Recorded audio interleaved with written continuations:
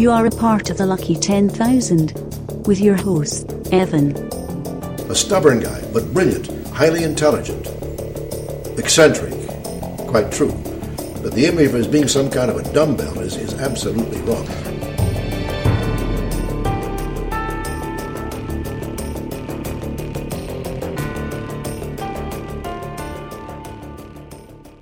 Hey guys, this is Evan with the Lucky 10,000, the podcast that gets you luckier than being the one guy that left the expedition that never came down from the mountains. And you'll understand that in just a minute, but first we want to thank Podbean and Stitcher for hosting us, also the Tangent Bound Network for having us on. If you would like to get in touch with us, it's lucky10000@gmail, and our Twitter is lucky_10K, and our Facebook group page, Lucky 10,000. Depending on when you're hearing this, the podcast network, Bearded Pods Network, featuring us, Teddy and the Bassman, and the Bearded Ones Comedy Podcast is down at the moment, and I think we're working on fixing that. So if you try to go there, sorry for the inconvenience, but you can still go to the Podbean page of those other podcasts, Bearded Ones Comedy Podcast, Teddy and the Bassman. And today is a very special episode because one of the reasons I was excited about doing this format is that I was really hoping that people would bring things to the table that were, I wanted a good mix of the big things, the Jack the Rippers, the Amelia Earharts, the Black Dahlias that a lot of people had heard of. But I was also hoping that some people would bring things to the table that were a good mix of what everyone's heard of and things that nobody has heard of. And today happens to be one of those special episodes where I had never heard of this issue before, of this mystery, before the guest on today's show brought it up. So we'll get to what that mystery is in a second. I'm sure you're able to guess by the title of the episode, but I would like to introduce good friend and amazing physical actor is what I would say if it were true. Carter Allen. How you doing, Carter? I'm doing great. Thank you so much for having me on. And by the way, I was obviously being facetious. You are all of those things. Oh, come on. And also Flatterer. have a great Jufro. That's right. At the moment, yes. It's very humid, so my hair has poofed. So Carter is one of the other resident actors at the Greenville Little Theater, and we've been friends now for like a year and a half, something like that. This is my third year. Oh, third, yeah. So 2.5 years. Oh, yeah. Look at that. And Carter's the guy. He's from Iowa. He's an actor, right. dancer, singer. He does it all. But Can't tie my shoes, though. Can't do it. Well, I can't. I obviously can't either. I actually had to have someone in the group force me to let her tie my shoes correctly. So there's that. But Carter, when I approached him, because I knew he would be fun to talk to because he's actually been on an episode of The Bearded Ones before, and we had a really good time on that. But when I asked if he knew of any unsolved mysteries, he introduced something to me that I had never heard of before. So Carter, obviously it's already the title of the episode, but tell the public what we're going to be talking about and tell the public how you came to, how this mystery came to be in your in your realm, let's just say. Yeah, absolutely. Today's mystery is the Dyatlov Pass. What happened at the Dyatlov Pass. Right. It's got a lot of Russian words in it. I'm gonna mispronounce them. Oh, we are both gonna suck at that. And I'm gonna try my best. No disrespect to the dead. Right. But we may mispronounce some names. Sure. No, we will mispronounce some names. But I first heard about this, I think it was just a BuzzFeed list of just interesting or strange happenings in the world. I forgot what the name of the list was. And I remember reading the small section about it and just... it stuck with me. Yeah. So when you mentioned this, I had to go back and find the article because I was like, oh, what was that thing that I read about that was so strange? Yeah. And, you know, when we decided to do this, I read more into it than I already had, and it just got weirder and weirder as I kept reading. Yeah, and generally speaking, we'll get into details in a little bit, because if I say to you, Jack the Ripper, even though it helps with any discussion to get into the history and the basics and everything, most people know what went on in that scenario. What we're talking about, that I had no idea about before Carter brought this to my attention, is back in 1959, there was a group of Russian hikers that went up a certain mountain and never came down. And when the search parties found them, the circumstances were extremely strange, and there hasn't been a concrete answer given for what exactly happened to them. So we're going to be bouncing back and forth with some of our facts and things like that. We both have a lot of notes, but Carter, I would like to let you start. And first of all, who were the hikers? What were they doing? When did it happen? When did everything start? Yeah, yep. So on January 27th, 1959, 10 hikers, who were all students at the Ural Polytechnical Institute. Yes. They all decided to go on this recreational hike, really, and this mountain climbing expedition. A lot of them had previous mountain exploring and yeah, they skiing. weren't first timers. No, they were all experienced, and they had a tour guide or a guide. His name was Igor Dyatlov. Yes, and because originally when I heard Dyatlov Pass, I thought, oh, that's the name of the pass. Yeah, and that had been the name of the pass, but it's named after their guide. Yeah, after the guide who led them. I don't know if he's the one to name him after. He's the one who got them off course. But, yeah, exactly. I'm not sure why, but the "you fucked up" pass would be better. Either way, they their goal was to climb a mountain, which was I'm going to butcher the name of this, but Otorten. Yes, that's what I have. Yes, and they were going to climb this mountain, and they had done everything right. They had safety check-ins. They were going to be radioing in. And they missed all of the radio check-ins. Right. And we can actually get to that in a little bit. We'll go through more detail. But you want to hear about the... I would love to know their names, for one thing. Because I wrote some of their names down, and it's going to be important later, because when the bodies start, and, spoilers, they died. When the bodies start turning up, it's going to be important. So we have, like, as I said, the leader, Igor Dyatlov. He was 23 years old. Then we had Yuri Doroshenko, who was 21 years old. Okay. Then there was another Yuri, but he went by Georgy. Okay. Krivonishenko? We're going to call him Georgy. He was 23.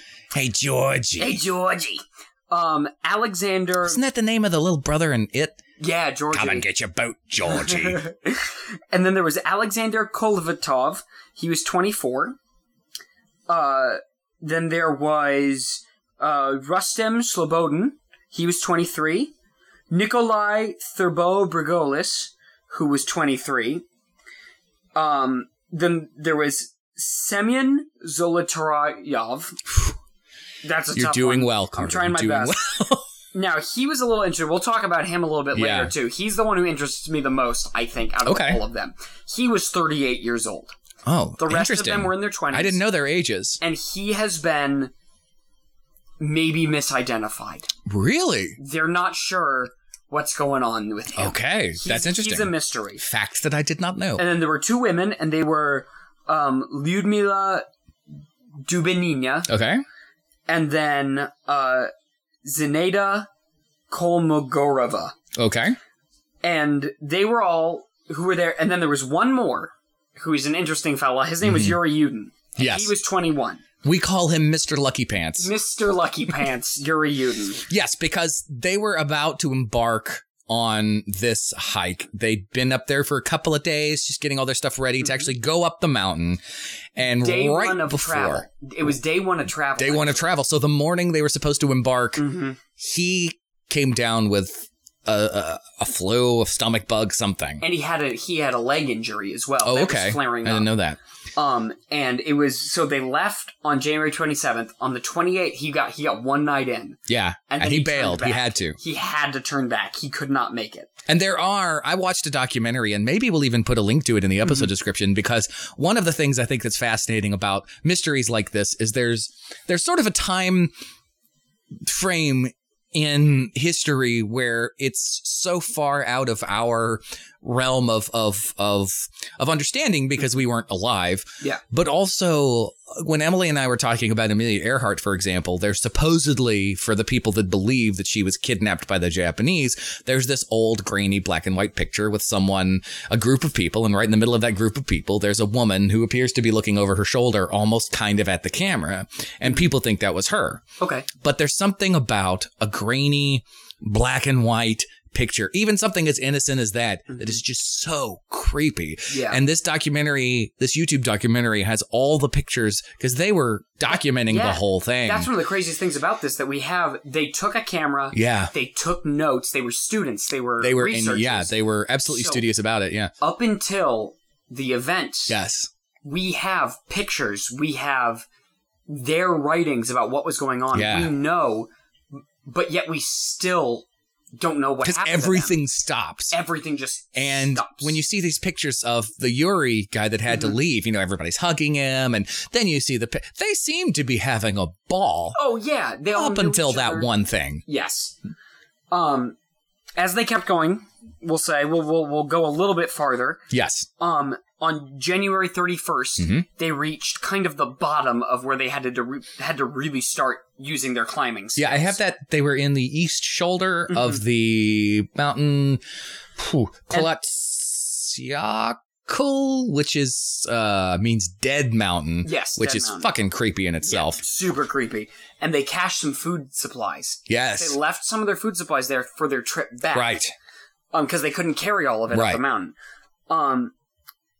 And just about then, the blizzards started to happen. There was some really bad weather. It was true whiteout conditions. And they were supposed to be going north. They ended up going about a mile the wrong direction. Yeah, I think it was west is what I saw. When they figured it out, they were a mile off course. Yeah, which is, it doesn't sound like that much, but if you're in the mountains And in a and it's snowstorm, blizzarding, and you're going up, yes. that's tough. Oh my God, I can't imagine. So yeah, they got off course, and the Dyatlov guy realized it at some point, so they decided to make camp. And he was supposed to radio in on February. They knew it was going to take a while. What I have from the documentary is there was a point where he was supposed to radio in, I think I want to say the 12th maybe? I believe so, because the first is where they got messed up. Right. But the situation was that it didn't raise any red flags when he didn't radio in, because the people that were waiting for his signal to see if everything was okay were used to people not making their deadline, because it's very difficult to predict what's going to happen. And most of the time, so in most situations, like if you're on a ship or something, especially out at sea, when it's time for you to radio in, if you don't, people are automatically, let's go find these guys. In this case, no one panicked. No one even thought anything about it. We just haven't heard from him yet. I'm sure we will. Yeah. And that didn't come. Yes, they never got the message. And Yuri Yudin stayed back. He was going to ride back with them to town, or he was staying back in town. Because they were in like the northernmost town they could get to. They rode a train and then a truck to get to this town. So he stayed there. But on February 1st, they camped. Right. Now, there's a lot of speculation as to why Igor, did not go down the mountain a little bit, because there was a wooded area nearby. Oh, okay. That would have gave them a little bit more cover. Yes. The theory from Yuri Yudin, who was talking about it, they asked him about it. He said, they probably didn't want to lose their ground because they would have to go downhill for that. Sure. Also, they were experienced. They thought, hey, we know how to camp on the side of a mountain. We know how to do this. And there you go. That could have been the decision that maybe doomed them all. I don't know. It's impossible to say, because when family and friends started saying, hey, guys, we haven't heard from them, you got to start looking.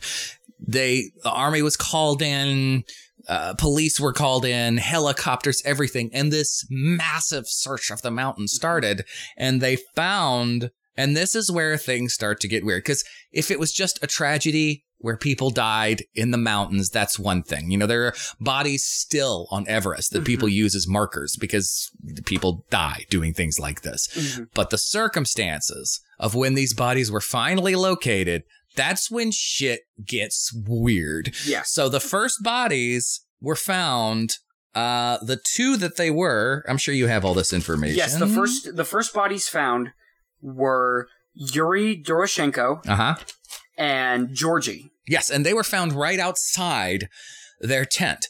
everything was covered in snow, obviously.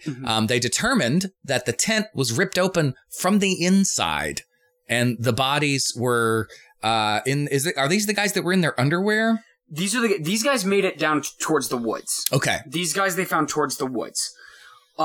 These were the guys next to the tree. Yes. Yes.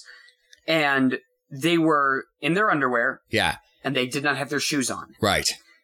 Now, from the tracks that they found, they had walked from the tent down to that spot without their boots on. Right. They had done this barefoot. And I don't know if you have this, but I have this. The tree is important. They were found next to the cedar tree. And when those tree was investigated, they found pieces of skin on the tree. And branches were broken about, I think, like 5 meters up, they said. So these guys ripped themselves out of their tent, somehow lost their clothes, trudging through the snow in their bare feet. And then for whatever reason, tried to climb this tree. Maybe. Yeah, that's a good point. And no one knows exactly what happened, but somehow their skin got on that tree as if they were trying to climb it and fell off or hurt themselves or something. So this is the first indication that something horrible went down. This isn't just a freak accident. This is something weird and something that people were not expecting, especially people that were as experienced as they were. Absolutely. Soon after that same day, they very quickly also found Igor Dyatlov. They found Zinaida Kolmogorova. And they found Rustam Slobodin. They found those guys. Yes. And they were also in different levels of undress. And they were heading back towards the tent, it looked like. So they were a little bit in a different area, but they were on their way back to the tent. And they also found in the vicinity what looked like the remains of what someone had started to try and make a fire. Yes.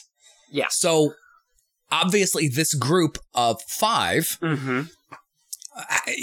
this is all speculation, but it seems as if they might have set out as a group together.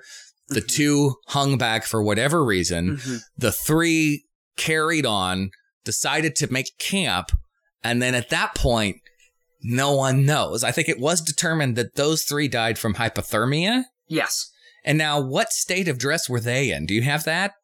They were in different stages of undressed, is what I read. Right. They weren't all in their underwear like the other 2 were, but they were missing mittens or they were missing coats. And this stuff is important because this feeds into what we'll get into later with the theories of what may have happened. Yes. So none of these bodies really made sense. Right.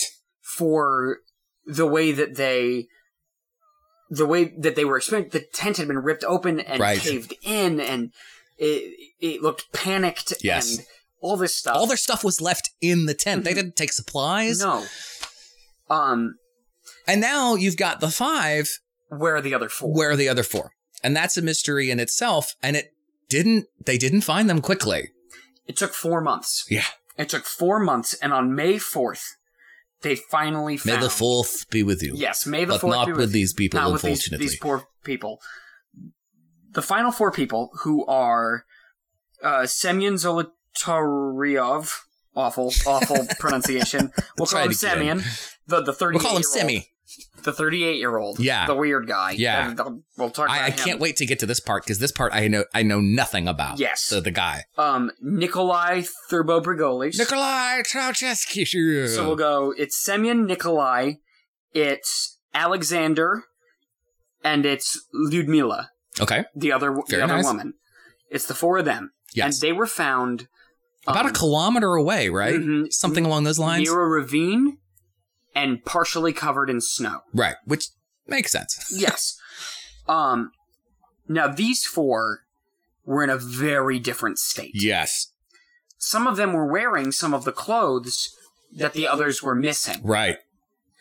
Which, at first, seems logical. Yep. Maybe the other people died first, and they said, hey, we need the warmth to...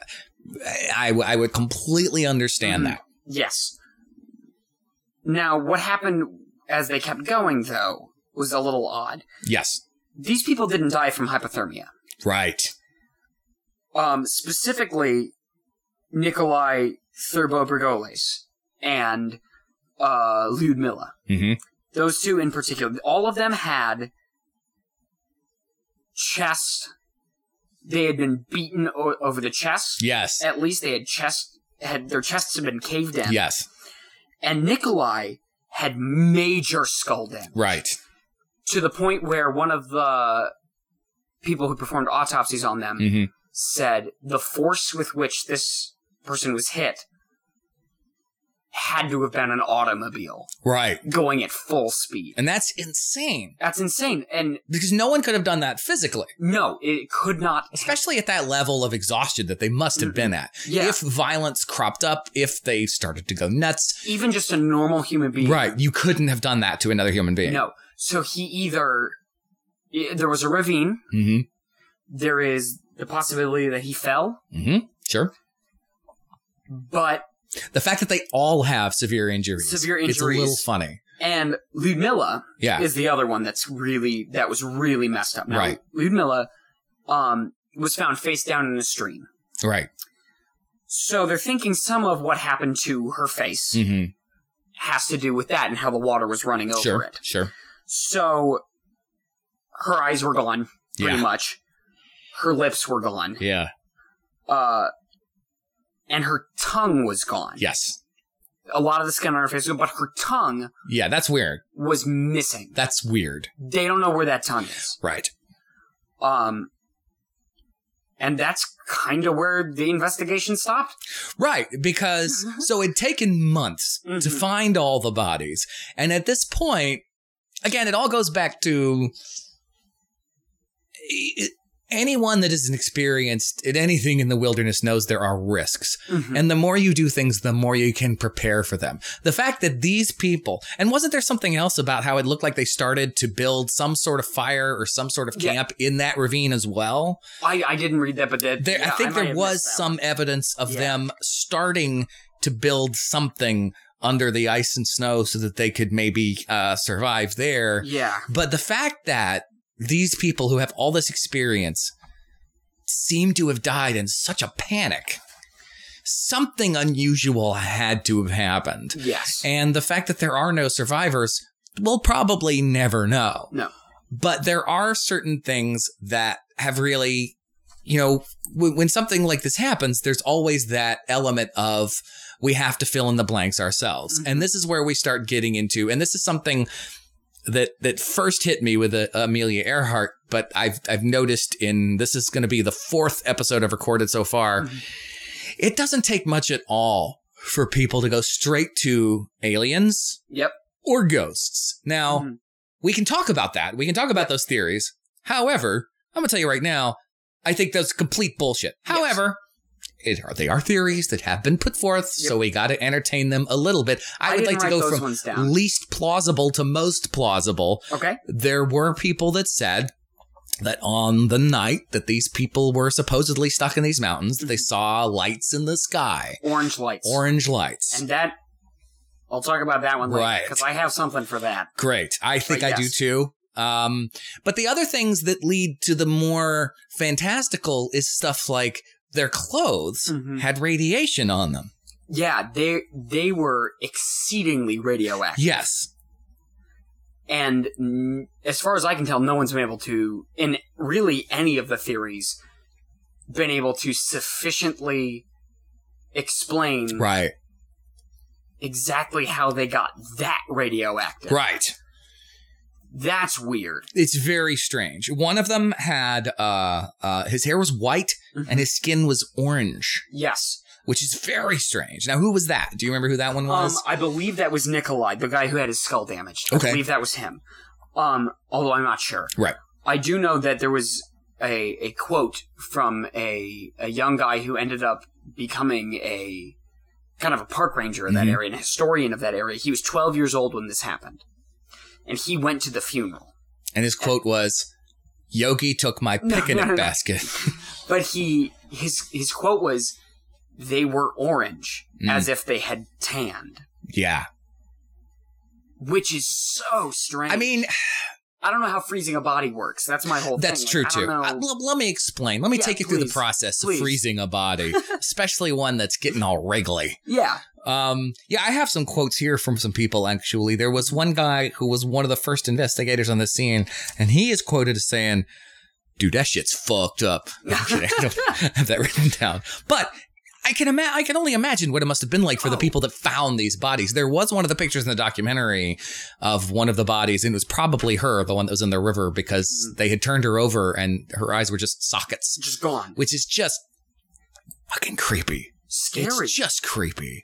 Because a lot of the rest of them were in pretty good condition. Right. Like their faces were still intact. Right. They were frozen. Right. I think it was because she was laying in the stream.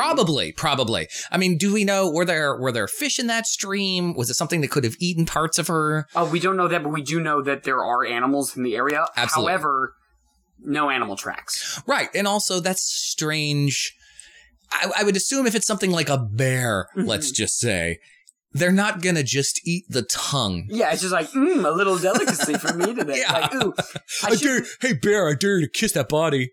Or, you suck, guys. I've been feeling a little hefty lately. Yeah. I shouldn't eat the whole body. I'll just have the tongue. I'll just have the tongue. I'll just treat myself to It's the a tongue. delicacy. Oh, my God. So, yeah, those are the weird things that all lead to the more fantastical theories. And yes, there were people that claim to see things in the sky. I believe in extraterrestrials. Do I believe that extraterrestrials have A, ever been to this planet, and B, landed here so they could fuck up some campers? 9 campers in Russia. I'm not so sure. I have heard people as well try and point to paranormal activity. This is something that Jason and I discussed when we did our episode this season with each other is people sort of need... Whenever there's a mystery, the human condition is to want to solve that mystery. However, once the mystery is solved, it's kind of disappointing because it's done. You no longer have that investigative process. I think people tend to go to the paranormal and to the more fantastical when they just don't want the mystery to end. Because if I say, here's everything that happened to these people on paper, you kind of go, oh, that makes sense. Yeah. But if it is something like ghosts or aliens, then that just opens up a bigger mystery that you can continue to investigate that you'll never get the answer to. So I think that's why psychologically, a lot of times people automatically go to those big, weird occurrences. Yeah. But do I believe it? No.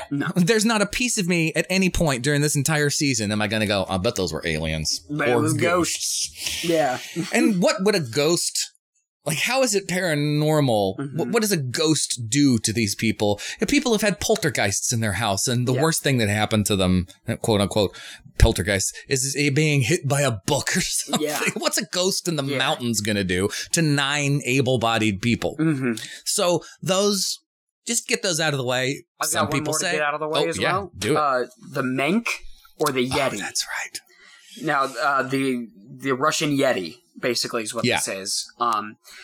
And I guess the proof that people have for this is that would explain the injuries that were like getting hit by a truck, like it's got that wild animal kind of thing. Sure. Also, the broken sticks on the tree. Sure.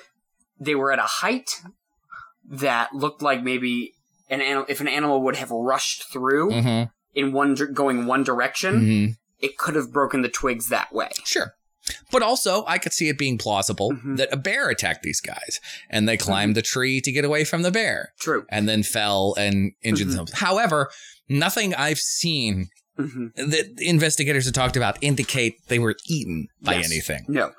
And no animal prints. Right. There were absolutely no animal prints. There would have to be something. And they found the hiker's prints. Right. They found the hiker's prints. There would also have to be hair.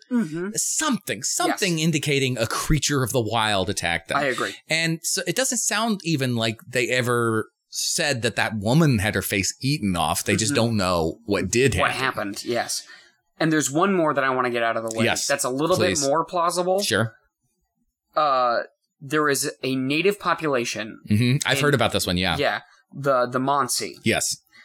There was right away because of native racism, honestly, of the small town nearby, of these Northerners, these like kind of Game of Thrones wildlings is kind of what for those of you who watch it. I don't, but I just nodded as if I knew what you were talking about. Were they White Walkers? No, they're just, indigenous to that area. Did they have dragons? No, they didn't have dragons. But the problem there, over the last even 30 or 40 years, it had been peaceful. Right. No problems with the Mansi. So maybe they feel guilty. Well, we really shouldn't have ripped that woman's tongue out. I feel bad, guys. Well, yeah, and then there's no way a human being could strike these people with the force. Right. So calling it a Mansi attack is kind of weird, and a lot of people aren't. I don't buy it because it just seems like racism to me, like just old school racism and fear mongering. These savages just came down into the mountains and decided to disembowel these poor white people. Yeah, sure, I totally get that. Yeah. Now, hey guys, this is Evan. Hey, Jason Underwood. And if you're enjoying listening to the Lucky 10,000, then come on over to a podcast where nobody's ever getting lucky, ever. Here on the Lucky 10,000, you're here to learn, but with the Bearded Ones, we're here to make you laugh. And maybe you'll learn something while you're laughing. Yeah, learn something like about Batman. I mean, we were on a stint of Matlock for a while. It was funny to me. Hey, I mean, I enjoyed it. Yeah, that's not how you sell anything. Come on over and listen to the Bearded One podcast, I guess. I mean, I like it. I'd be a shit salesman. Come buy this car. I mean, I drove it once. You probably wouldn't like it. Yeah, you don't want to. You don't want to. You know what? Fuck this. Don't listen to Bearded Ones. Come on, check us out. Bearded Ones Comedy Podcast on the Bearded Pods Network. I knew that. I didn't know that. Well, that's why we're here, listening to the Lucky 10,000. You learn something new with every episode. And while you're here at the Bearded Pods Network, you might want to come and give us some pod love. We're Teddy and the Bassman. We cover all sorts of subjects, speak with tons of interesting guests, and entertain you with a melange of vintage commercials and jingles and a whole plethora of eclectic music. You might even learn something from us as well. It'll probably be about bondage, but... Teddy and the Bassman. I think those are all of the most ridiculous, outlandish theories. There are two that I think, at least two, that I think lend themselves more credence, just basically from what I've researched. And the first, me personally, I think the second most likely is military testing. That's my first. Yeah. That's my number one most likely, I think. For me. I mean, the radioactivity, the orange in the skin, you could absolutely see those being the result of chemicals that the military didn't realize these guys were in the mountains and they were using. And then one of the points of evidence of this that I read anyway, and feel free to correct me. And by the way, if you're listening to this and we get something wrong, by all means, please email us, lucky10,000@gmail.com. We want to know the truth. We want to know the truth. The truth is out there. But some people think that one of the reasons that the effort to find these people took a while is because the military, quote unquote, was involved in some sort of cover up once they realized these people could have been victims accidentally of something they did. That to me has a little less credence to it because people always want to give the military this great credit for being this clandestine organization. But if that's the case, we probably would never know about this to begin with. Yeah. People dying accidentally because of military exercises? Sure, I can absolutely believe that. The military being part of this massive cover-up that somebody on YouTube is able to do a documentary about, that seems a lot less likely to me. The one thing about it, though, for me is, after all the reports went in, they were sealed. These reports were sealed. Right. And then when they were finally released again, pages were missing. True. Now, I always, with that sort of thing, my skeptical mind always steps back for a second and goes, there's probably a logical reason for that. There was a military coup at the time. I didn't know that. Yes. Please do tell. Well, there was Russia and the Soviet Union has always been this kind of powder keg of communism and things like that. And right around this time, there was a lot of that. There was Cold War stuff right over the horizon. And it just, if something was going to fall under the radar, maybe it's 9 hikers dying. So you're suggesting that it may not have been it malicious. wasn't purposefully left out. Yes. It was just this Lost in the disorganized bureaucracy. process, which, to be fair, in researching just about every unsolved mystery, disorganization is always the thing that is consistent. Absolutely. You know, you go to Jack the Ripper, you go to the Zodiac Killer.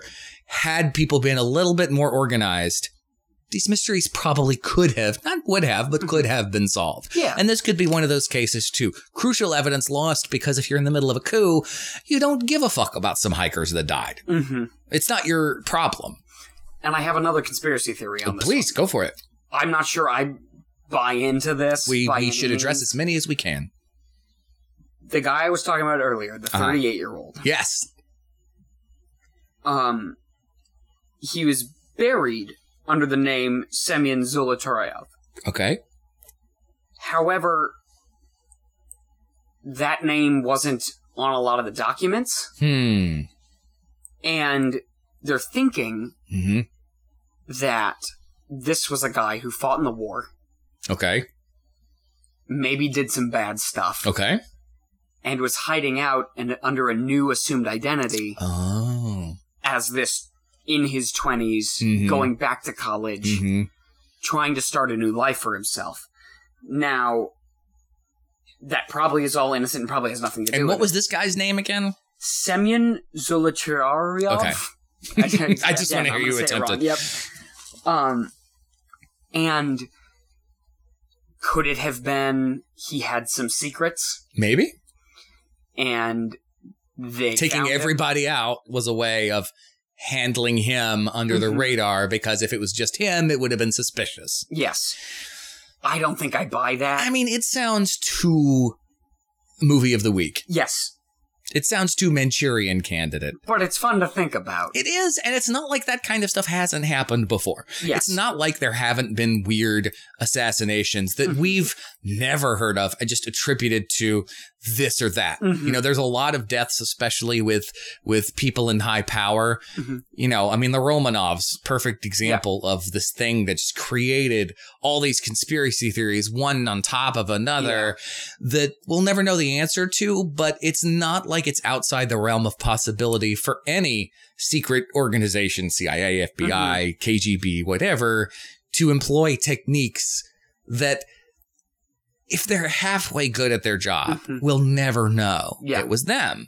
And I think there is a certain validity to something like that. It just, to me, seems too messy. Yeah. The result of it is if these people were that good at their job, they wouldn't leave the white hair evidence. They wouldn't leave the radioactive evidence. They wouldn't leave someone with orange skin. They would just make them disappear, maybe. Yeah. Why would they leave their bodies splayed out in such a strange way to draw suspicion to the whole thing? Yeah. And that's what me just going through this as logically as possible would go, if I wanted to do this, I would at least make it so that their bodies were never found. You're up in the fucking mountains. Yeah. In all that wilderness with all those animals. It would make perfect sense if no one saw your body. Yep.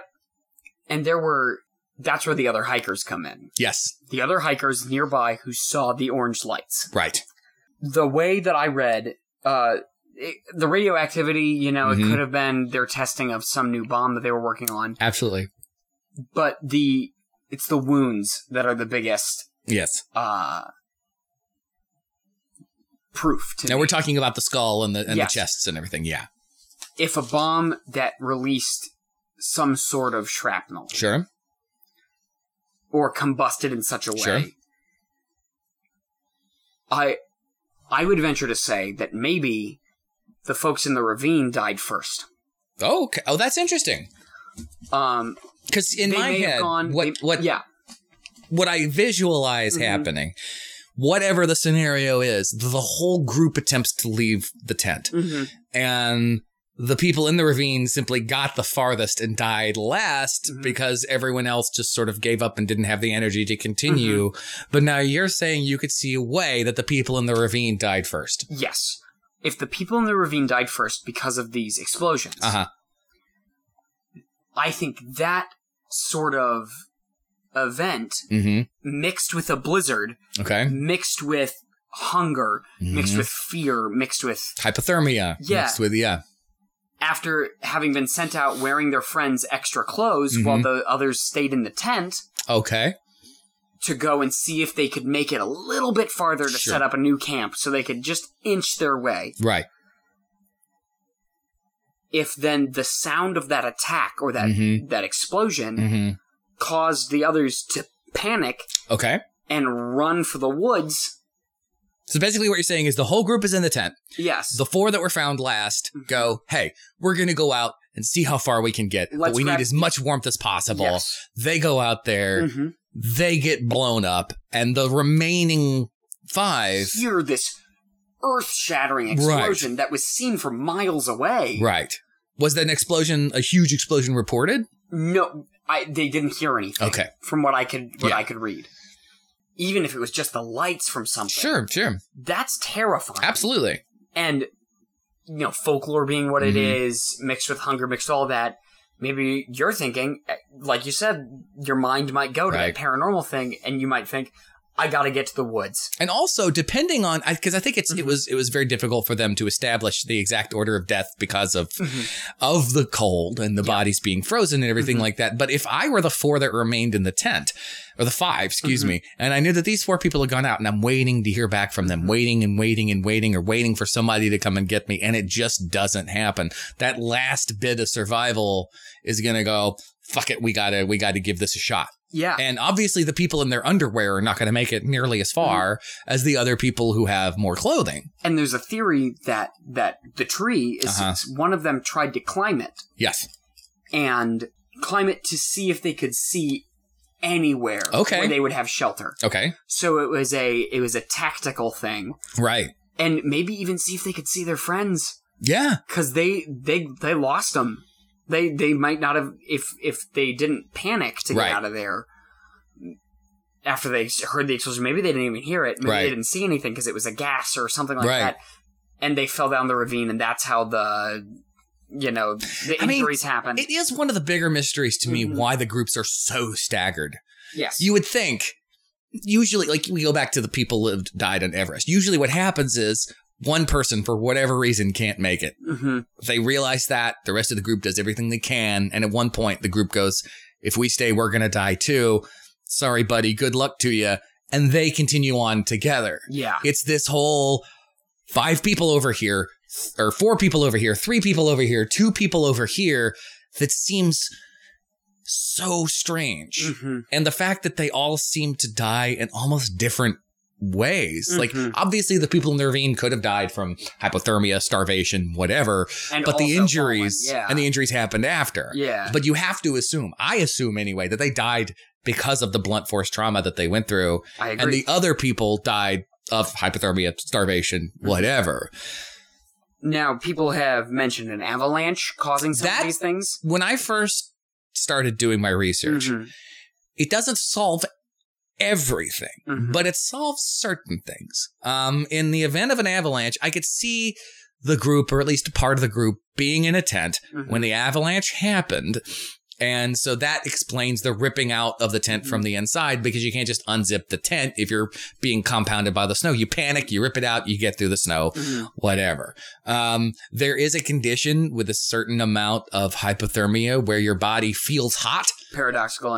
Yes. Yeah. So that would explain some people taking off their clothes. To me, the climbing the tree makes sense, because if an avalanche is coming, climb the tree to get out of its way, you get knocked off by the snow. The thing that it doesn't explain is the radioactivity, orange skin, white hair. Did they all have orange skin and white hair? I think it was just one person, wasn't it? It might have been just one. I thought the orange was more than one. You might be right. Like an orange just... And again, please email us the correct answer if you know it. But to me, just logically, the avalanche was the first thing that I went, that just seems to make sense. However, there was no signs of avalanche. That hurts my opinion. And people the next year went back to kind of just see what's going on, and because of where they were on the mountain, it seems very unlikely that even if an avalanche happened, that the climate and that the direction that the snow would have fallen would have affected them where they were. Wow. At that time of year. I didn't know all that. Yes. That's tough. I mean, I still think it's one of the higher likelihoods because everything logistically makes sense. Yeah. You know, why the groups are separated too. You know, if you get swept up in an avalanche, it's like a tornado. It's not going to deposit you evenly all together. It could also explain the injuries that people suffered if they were thrown into that ravine by an avalanche. And maybe they were buried and they tried to dig their way out, or they tried to start a camp underneath the snow to keep themselves warm. That all makes sense to me. But the fact, everything you just said makes it less likely, I'll admit it. Yeah. I'm not so married to the idea of an avalanche. Yeah. But then what's left? Military experiments. Or there is another theory. Oh, good. That I enjoy. And it's probably my number 2. Okay. There's a phenomena known phenomena, but where there is a frequency, a sound, a humming. Okay. That people have heard from different machinery. They've experienced it in different areas. It's been studied that induces panic. It's a low hum. Interesting. That it's almost the brown note. Almost, yes, but for much scarier things. Yes. The brown note, worst thing is you're going to shit your pants. Yeah. With this, you go insane. You go insane. It induces panic. It causes you to hyperventilate. It causes you to feel claustrophobic, hence the ripping away of the tent, maybe even the ripping off of the clothes. Absolutely. Now, it's my number 2 because I think it doesn't explain the radioactivity. Right. And also, has that ever been tested? Like, the brown note's been tested, and it's actually not real. Yeah, it has been tested, and it's been mentioned on TV shows before. I remember reading somewhere that like, even an episode of like CSI, I think, mentioned it. Things like that. It's this. That's kind of terrifying. Yeah. That all it would take is a sound. It's an intense sound, and conditions have to be like perfect. Yeah. Perfect. And what could have created it? The blizzard, the wind from the blizzard, and the mountain pass, the ravine that they were in, because of where they were. Being that they were lost, being that they were probably already a little scared, it probably wouldn't take much to push them over the edge. And in that scenario, I see UP. The first 5. I see the first 5 people dying first. Okay. And they were the ones that panicked. Or if everyone panicked, they made it to the woods. And then on the way back to the tent, those 3, the 2 died over by the woods. The 3 died on the way back. The other 4 made it back to the tent, but found the tent in disrepair. Right. And they're like, all right, we got to set out on our own. We got to go with what we got in our backs. And they made it as far as the ravine and fell in. But that's the other thing that's sort of a mystery, is why were there supplies left in the tent? Do you think they couldn't carry all of them? Maybe they didn't have the strength, sure. But if I knew that I had a long trek ahead of me, I would assume. I know nothing about survival. And I would die if you locked me out in my backyard for an hour. Yeah. But it just seems logical that if you were in a spot and you knew you had a long way to walk, you would want to take as much with you as you could, strictly for survival. I mean, water, there's plenty of snow around, so you're not going to have to worry about water, but food, warmth, something to start a fire. Yeah. And again, these people were not newbies. It's like, that movie, Into the Wild? Yes. I despise that guy because he's such an idiot. Yeah. I totally believe that he just went up into the mountains with no survival experience at all, and he was doomed from the start. I don't feel that sorry for him. I feel sorry for his loved ones, but I don't feel sorry for a guy that doesn't know anything about survival deciding he wants to go out by himself in the Alaskan wilderness. Sorry, it's a stupid thing to do. But these people knew what they were doing. Yeah. And that's the biggest blank for me, because it doesn't seem like they were doing anything constructive when they died. Maybe trying to start a fire, sure. But other than that, but it also doesn't seem like, in a lot of instances, you would think anyway, where there's a group of people who are under all this kind of stress, and if they do snap, there didn't seem to be apart from the severe injuries of that last four, they didn't seem to be fighting each other. They didn't seem to be violent towards each other. And that was a theory that I threw out immediately. Yeah. That there was a romantic fight. There were the two women there. They had known each other for a long time. But Yuri Yudin, the guy who said nothing about them being at each other's throats. He said nothing about the group other than maybe a little crush from somebody. Right. There was no love triangles or anything like that. Also, no alcohol. Right. No drugs. Right. And the other thing, too, that we're too attuned to the way movies portray life. I don't care if I'm on an expedition with someone that I've been head over heels in love with my whole life. Once it gets to the point where we might die, romance is out of the question. I'm not going to start a fight in the mountains when we're already lost because it's not Twilight. Yeah. These are real people. So romance would be hard for me to believe. And God, I had a point. But those pictures, the pictures, and obviously the pictures don't tell the whole story, but the pictures of the group before the incident, whatever the incident was, they really show a group of people who were very comfortable with each other. There was a lot of pictures of them hugging, especially when that guy had to leave. They all seemed very happy. There's a picture of all of them in the back of the truck as they came to town, and they're all very excited to start their journey, it seems. It feels like they were a unit that really loved and respected each other. And so that fight, I don't think so either. It doesn't make sense to me. Yeah. And especially if you factor in insanity, something makes you snap. You could do anything. And paranoia is absolutely natural and normal in that circumstance. So yeah, I could absolutely see people turning on each other, but there's no evidence of that. And because there's no evidence of that, I also don't think that they died too far apart from each other. Because from things like the Donner Party, you get that survival instinct.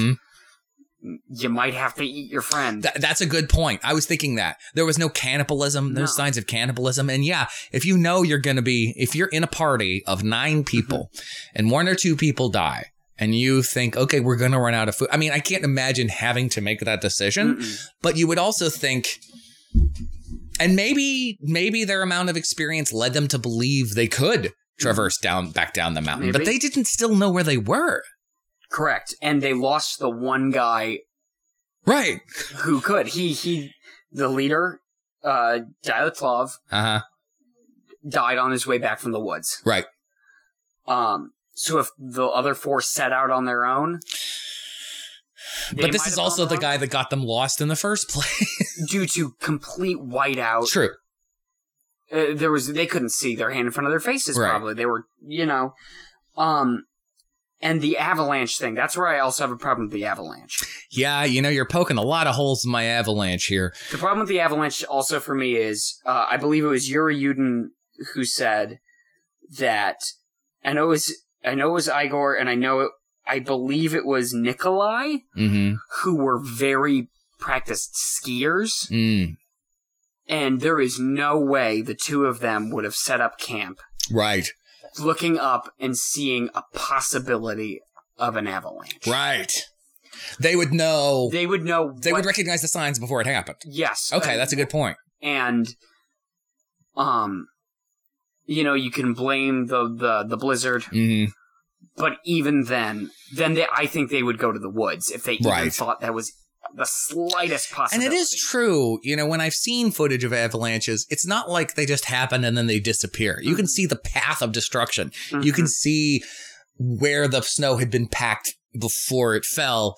It's not as deep anymore. You could see the section that if it was an avalanche, that would have been a cut and dry case. They would have been able to say, yep. And they probably would have stayed buried. I mean, they were buried. Like the last 4 were buried when they were found, but that could have been the fact that they were in that ravine and just snowfall in general or whatever. 4 months of snowfall. Because the other people weren't buried that deep. No, they were found pretty easily. Well, and now there's another thing that I forgot to include earlier where we talk about some of the conspiracy theories about the military. Weren't there things found at the site that they didn't take with them? I remember I did not something read in the that, documentary mentioned yeah. a bag or a ski or something like that that wasn't theirs. They didn't take it with them. Okay. So it is almost like someone else was there doing something and left something behind. Now, again, this goes back to if the military is that incompetent, then they probably couldn't have pulled this off to begin with. Yeah. And yeah, just leave a ski. yeah, I'm thinking maybe they found it. Maybe. Maybe it was found on the mountain. I guarantee you they're not the first people that have died on that mountain. Yes. The Death Mountain, as it was called. It's called Death Mountain. By the Munsee people. I would imagine that it has a reputation. Yeah. You don't call, you don't call a sunny hill with daisies on it Death Mountain. Yeah. Where kids like to play and roll down the hill and have picnics. Come on, hon. Let's make some sandwiches and go up to Death Mountain.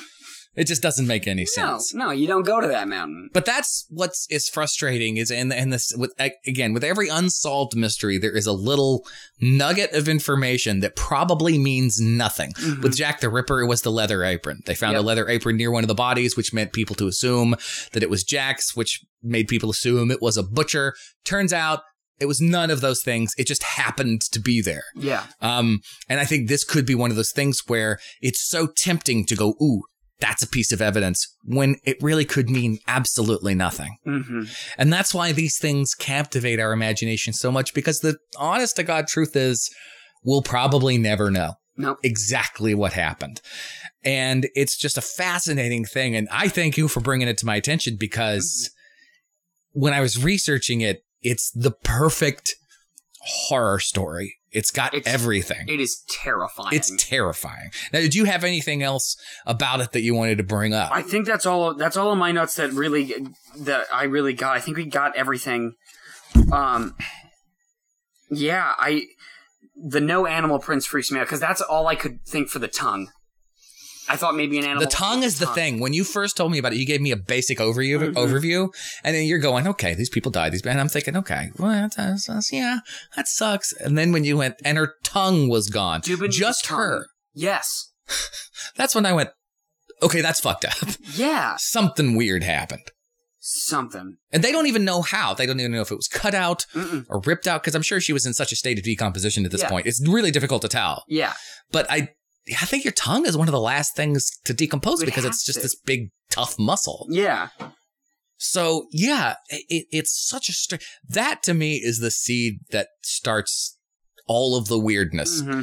And then you get to the orange skin and the white hair and some stuff can be explained away. The people in their underwear, I think there's an easy explanation for that. Yeah. Everything else, there could be 100 different things. And that casts a doubt on all of the easier things. And that's the problem. And that's why certain mysteries, I think, persist, is because every time you go down one avenue, you can get to that one thing that instantly connects you to another avenue that also makes sense. Yeah. Because it would be easy to say, this is the one thing that happened to them and we know this for sure. But then you hit that roadblock and you go, it could absolutely be something else. And this is just a fascinating story. So Carter, for our listening audience, if they wanted to get in touch with you, what could they do? The listening audience can go to my Facebook, Carter Allen on Facebook. I also have an Instagram, Carter1Allen, the number 1. Excellent. Come see a show with the Greenville Little Theater. Absolutely. You guys are now rehearsing Joseph the Amazing Technicolor Dreamcoat. Yes. And we're getting ready to tour Junie B. Jones is Not a Crook to elementary schools in the South Carolina, North Carolina, and Georgia area. We will not be talking to them about Dyatlov Pass. No, we will not. We will not bring it up to them at all. That in January of 1959 and February of 1959, a bunch of campers just died. Destroyed. And it probably happened. God, do you think it happened in one day? That they all died? I don't know. I don't know. Because they found them a little under a month later. Right. Since the last diary entry around the February 1st, where they got that's the lost. Other crazy thing, is we have their diaries. Just stopped. That's so creepy. So it leads me to believe that it just happened in one day. It's probably Nazis, because I'm pretty sure the same thing happened to Anne Frank. Her diary just stopped. Well, and the answer to that one was Nazis? Yeah. I'm just going to say the answer to this one is Nazis. We solved it. Yeah. Done. We solved Nazis. it. Nazi ghosts or Nazi zombies. Yeah. Hey, I don't know. Anyway, well, I really appreciate this. This was a fascinating episode, and I hope you guys enjoyed it too. It's creepy and it's weird, but it is fascinating. I was actually watching the documentary with my daughter, and I turned the sound down because they were doing creepy music on top of it too, which just adds to the whole thing. Oh, yeah. But just the fact that the documentary I was watching was all images and no words, she would look up from her computer every once in a while. Yeah. And just went, this is creepy. Yeah. It's probably the creepiest thing we're going to talk about this season because we've got a lot of unsolved murders and things like that, but a whole group of people unexplained. When 9 fit, healthy young people can be destroyed in this way. Yes. With no trace, honestly, of what really happened. It's terrifying. It makes you think it could happen to anybody. Absolutely. And it could. Believe me. I'm certainly never going to be climbing any mountains anytime soon. Yeah, me neither. But that's the thing. That's why you have to live a life where you just don't go outside. Yeah, no, it's don't the hike. way to go. Don't get physical activity. It's just going to end in your death. Oh, yeah, you're going to die. You and all your friends. So thank you so much for bringing this to our attention, Carter. Absolutely. I hope you guys have enjoyed this episode. What you can do for us, the Lucky 10,000, is if you give us a 5-star review on Stitcher or iTunes, we'll read it on the air. And the best thing you can do for us really is word of mouth. If you like the show, if you know other people that like the show, tell them about us. We are in the middle of our 3rd season on Unsolved Mysteries. If you like this season, next season could be more Unsolved Mysteries. Next season could be something different. I would love to hear your ideas. I have had a blast talking to so many different people about so many different things. I definitely want to keep this format going forward. And because, the whole point of this podcast is to learn, and I learned a shit ton about something that a week ago I'd never heard of. And that was a gift from Carter and myself to you. Yes. Thank you, Carter. Thank you, Evan. And I hope you got lucky tonight. Thank you for being a part of the Lucky 10,000 with your host, Evan. Email us at lucky10,000@gmail.com. Find Lucky 10,000 on Twitter at lucky_10k. And visit our podcast network site at beardedpodsnetwork.com.